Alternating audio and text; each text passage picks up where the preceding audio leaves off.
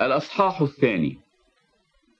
فإن كان وعظ ما في المسيح، إن كانت تسلية ما للمحبة، إن كانت شركة ما في الروح، إن كانت أحشاء ورأفة، فتمموا فرحي حتى تفتكروا فكرا واحدا، ولكم محبة واحدة بنفس واحدة، مفتكرين شيئا واحدا، لا شيئا بتحزب أو بعجب، بل بتواضع، حاسبين بعضكم البعض أفضل من أنفسهم.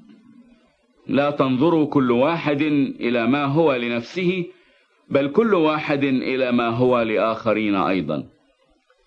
فليكن فيكم هذا الفكر الذي في المسيح يسوع أيضا، الذي إذ كان في صورة الله لم يحسب خلسة أن يكون معادلا لله، لكنه أخلى نفسه، آخذا صورة عبد، صائرا في شبه الناس، وإذ وجد في الهيئة كإنسان وضع نفسه وأطاع حتى الموت، موت الصليب.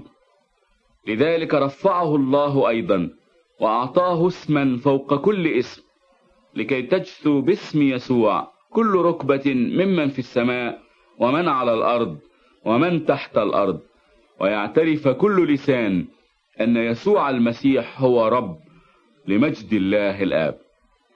إذن يا أحبائي، كما أطعتم كل حين، ليس كما في حضوري فقط، بل الآن بالأولى جدا في غيابي، تمموا خلاصكم بخوف ورعدة، لأن الله هو العامل فيكم أن تريدوا وأن تعملوا من أجل المسرة.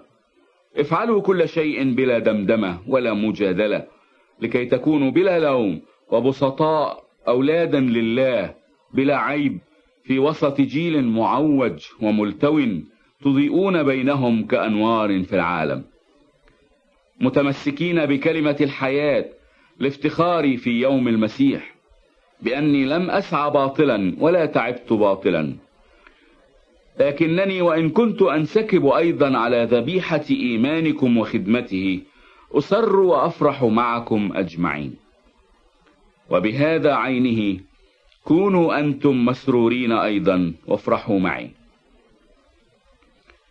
على أني أرجو في الرب يسوع أن أرسل إليكم سريعا تيموثاوس، لكي تطيب نفسي إذا عرفت أحوالكم، لأن ليس لي أحد آخر نظير نفسي يهتم بأحوالكم بإخلاص، إذ الجميع يطلبون ما هو لأنفسهم، لا ما هو ليسوع المسيح.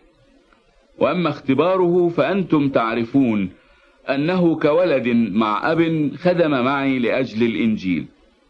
هذا أرجو أن أرسله أول ما أرى أحوالي حالا، وأثق بالرب أني أنا أيضا سآتي إليكم سريعا، ولكني حسبت من اللازم أن أرسل إليكم أبافروديتوس أخي والعامل معي والمتجند معي، ورسولكم والخادم لحاجتي، إذ كان مشتاقا إلى جميعكم ومغموما لأنكم سمعتم أنه كان مريضا، فإنه مرض قريبا من الموت، لكن الله رحمه، وليس إياه وحده بل إياي أيضا، لئلا يكون لي حزن على حزن.